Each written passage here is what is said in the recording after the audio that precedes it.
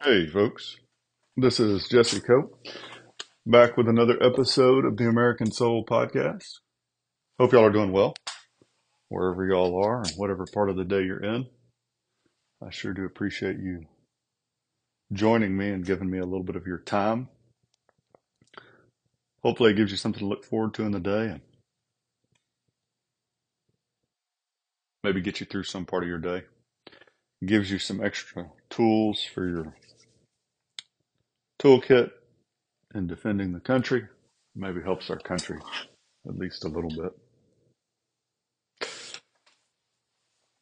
We lost our juvenile rooster the last couple of days. Don't have any idea what happened. There were no obvious traumatic injuries. He just went over into one of the little sheds, and next day we found him dead. So the girls were a little disappointed, but we've got to order some replacement hens this spring anyway, so maybe we'll order another fuzzy-headed rooster. He was quite entertaining. Father, thank you for today. Thank you for you, Father, and your Son, Jesus Christ, your Holy Spirit. Thank you that you don't give up on us as easily as we give up on others. Forgive us our sins, Lord. Thank you for all your many blessings, both to us as individuals and to our nation. Strengthen our faith. Give us assurance.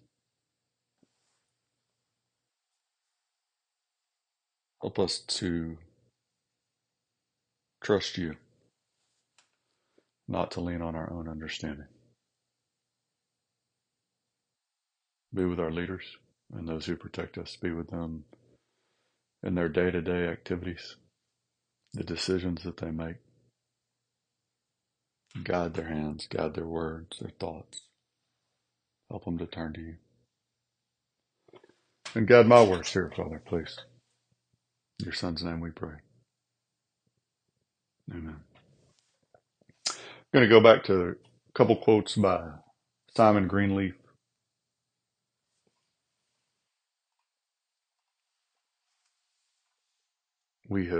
We talked about him on the last podcast a little bit. One of our greatest legal minds, talking about the need to really dig into our faith. And I think if we have time, we've got a quote from a different gentleman that kind of illustrates that.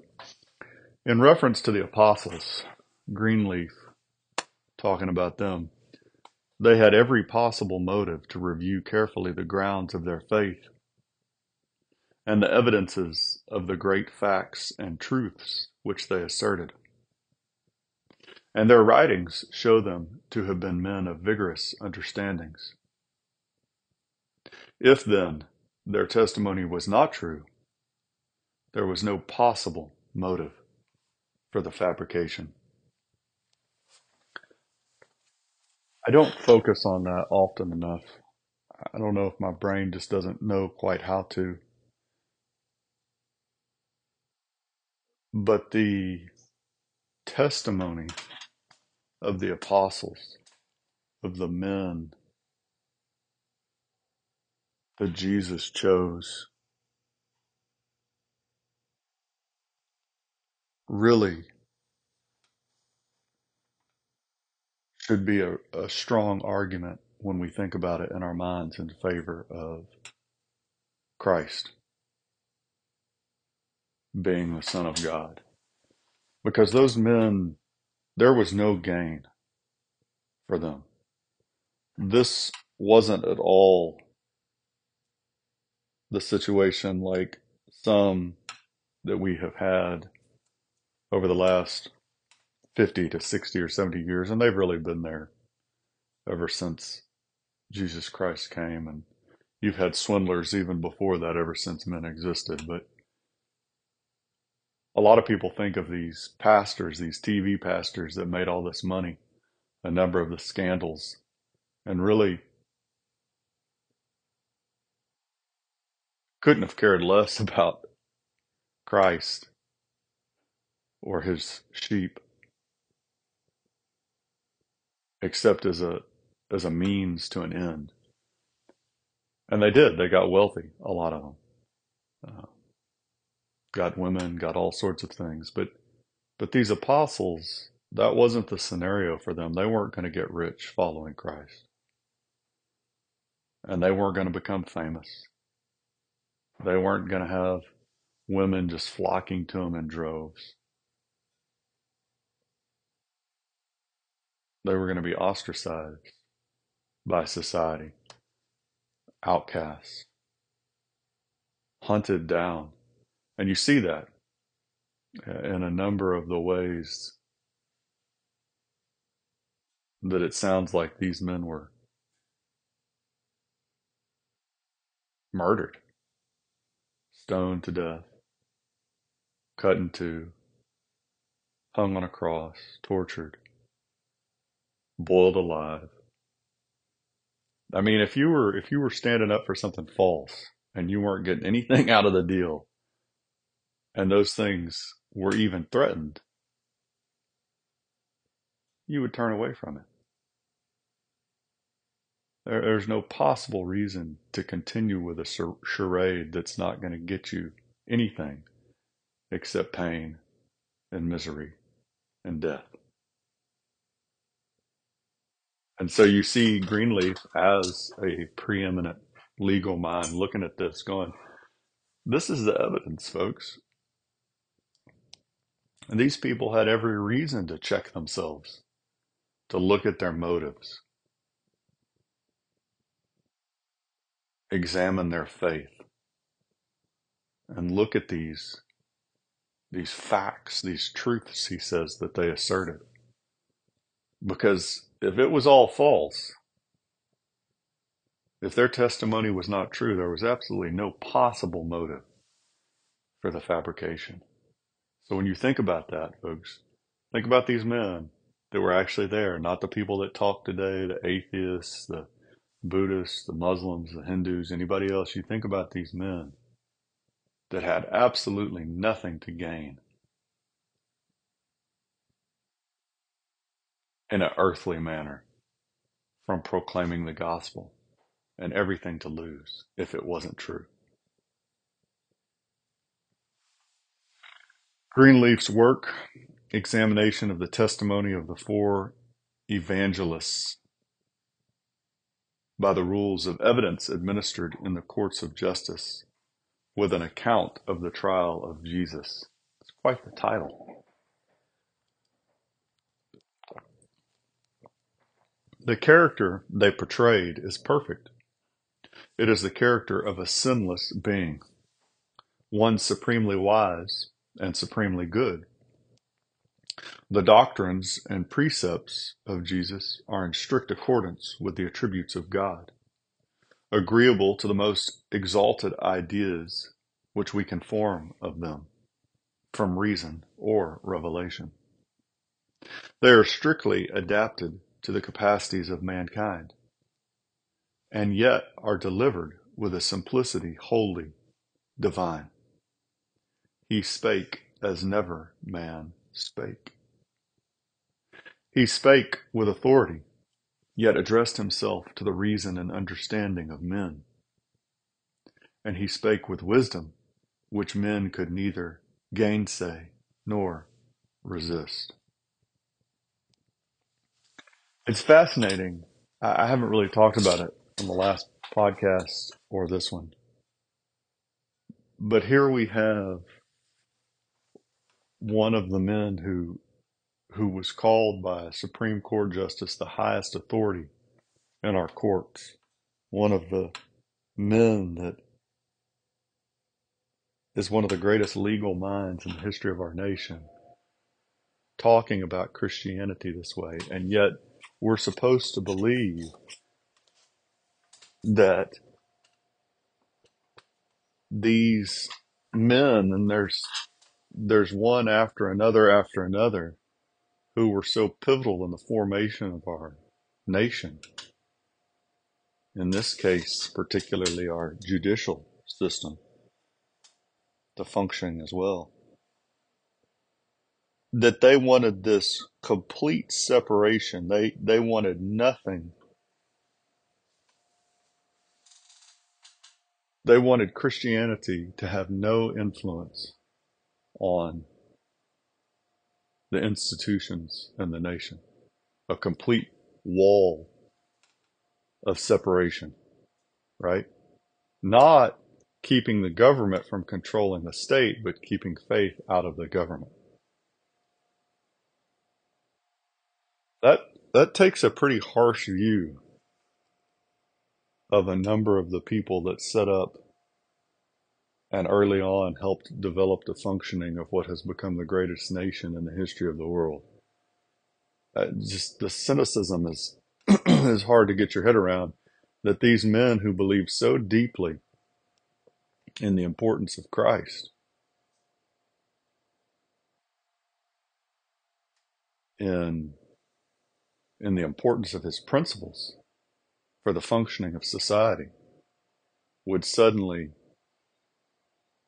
try and completely reject him and those principles when they went about their secular lives, their business, their day jobs. It really doesn't make any sense when you think about it, folks. And so when you hear people today talking about, well, this was we're a pagan republic like Rome, or a secular republic, we're not a Christian republic. They either don't know what they're talking about, or they have ulterior motives. Some pretty good quotes from Greenleaf there. Let's see how much time. Yeah, we got time. We ought to be good. We can make it through this quote, I think. We're going to turn to Dr. Howard A. Kelly. And just because I want to make sure, if I haven't said it recently, these quotes that I'm pulling today are actually out of Patriots Bible and the American God and Country Encyclopedia of Quotes. Those, along with the Founders Bible, and a lot of these quotes are in all three. In fact, a couple of ones I used today were in both, maybe all three. But phenomenal resources. If you get a chance, I highly recommend it. Those of y'all that have listened to the podcast for a while, you hear me say this often. Those of y'all that are new, that's why I'm saying it again. Just, they ought to be primary textbooks in every classroom, and they're phenomenal resources. The Patriots Bible, I feel like, is a little easier to get into. The Founders Bible and the America's God and Country Encyclopedia of Quotations by William J. Federer are a little better documented. It's easier to find the source material for the quotes. They've done a really good job of creating a bibliography, index, whatever you want to call it, annotating where the quotes came from. So this is Kelly, considered by a number of people to be one of the most famous medical practitioners in America in the first half of the 20th century. Pioneer in gynecology, radium therapy. He was a professor of gynecology at Johns Hopkins, surgeon at Johns Hopkins, wrote 20 odd books, scientific books, and around 500 medical and scientific articles. So the guy's absolutely top notch when you're talking about medicine. And people turned to him. And actually, he was asked, what's the secret of your greatness? How are you so successful? And this was his response. I rise regularly at 6 and, after dressing, give all of my time until our 8 o'clock breakfast to the study of God's Word. I find time for brief studies during the day and again in the evening. I make it a general rule to touch nothing but the Bible after the evening meal.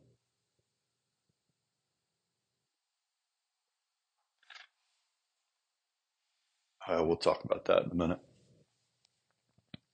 He was asked what difference the Bible made in a busy surgeon's life. We talk about this quite often, how busy we are today or how busy we claim to be. And a lot of that has to do with our priorities being way out of order.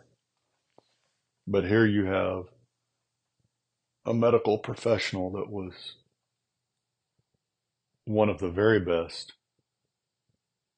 in the early 20th century, wrote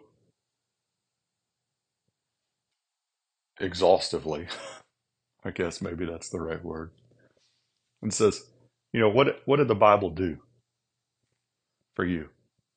One of the most cognate reasons for my supreme confidence in the Bible is that it reveals to me, as does no other book in the world, that which appeals to a physician.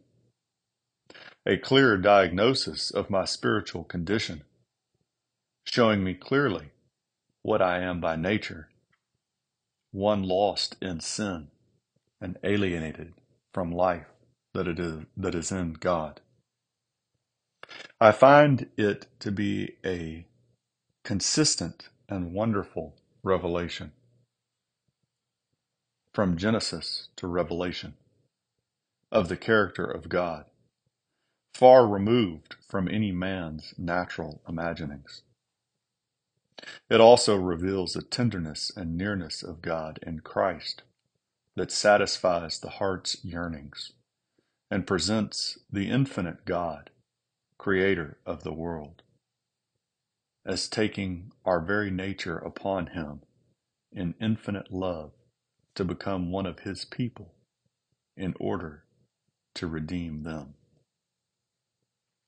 There's a little quote down here at the bottom of this page, this insert in the Patriot's Bible, reminding us that George Washington also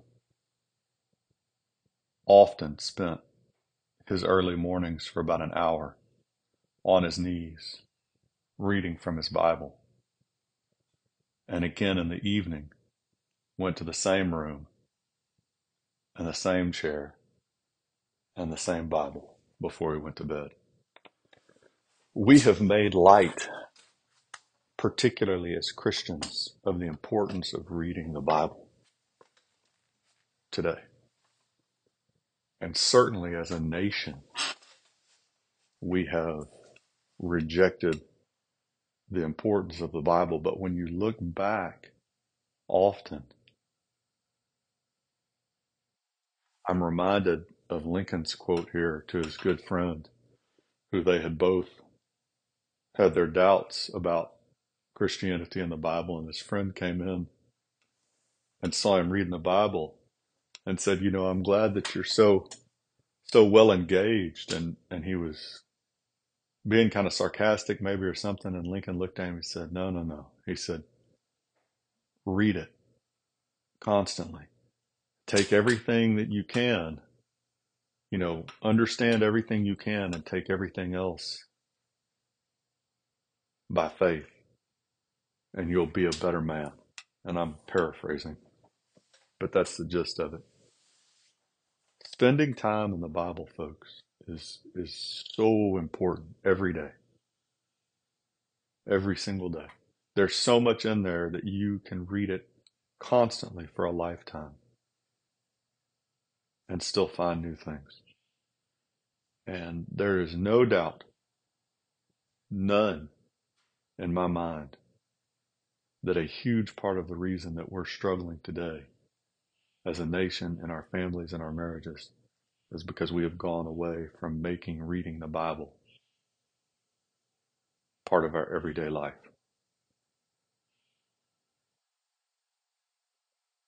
And there is also no doubt in my mind at all that the reason that our schools are in the shape that they're in today is because we have taken the Bible out of them piecemeal for almost 80 years now. We have to have the Bible at the center of our lives. God's Word. It makes a huge difference. You can see this again in Dr. Kelly's quotes as one of the preeminent surgeons in the early 20th century. God bless y'all. God bless your families. God bless your marriages. God bless America. We'll talk to y'all again soon, folks. Looking forward to it.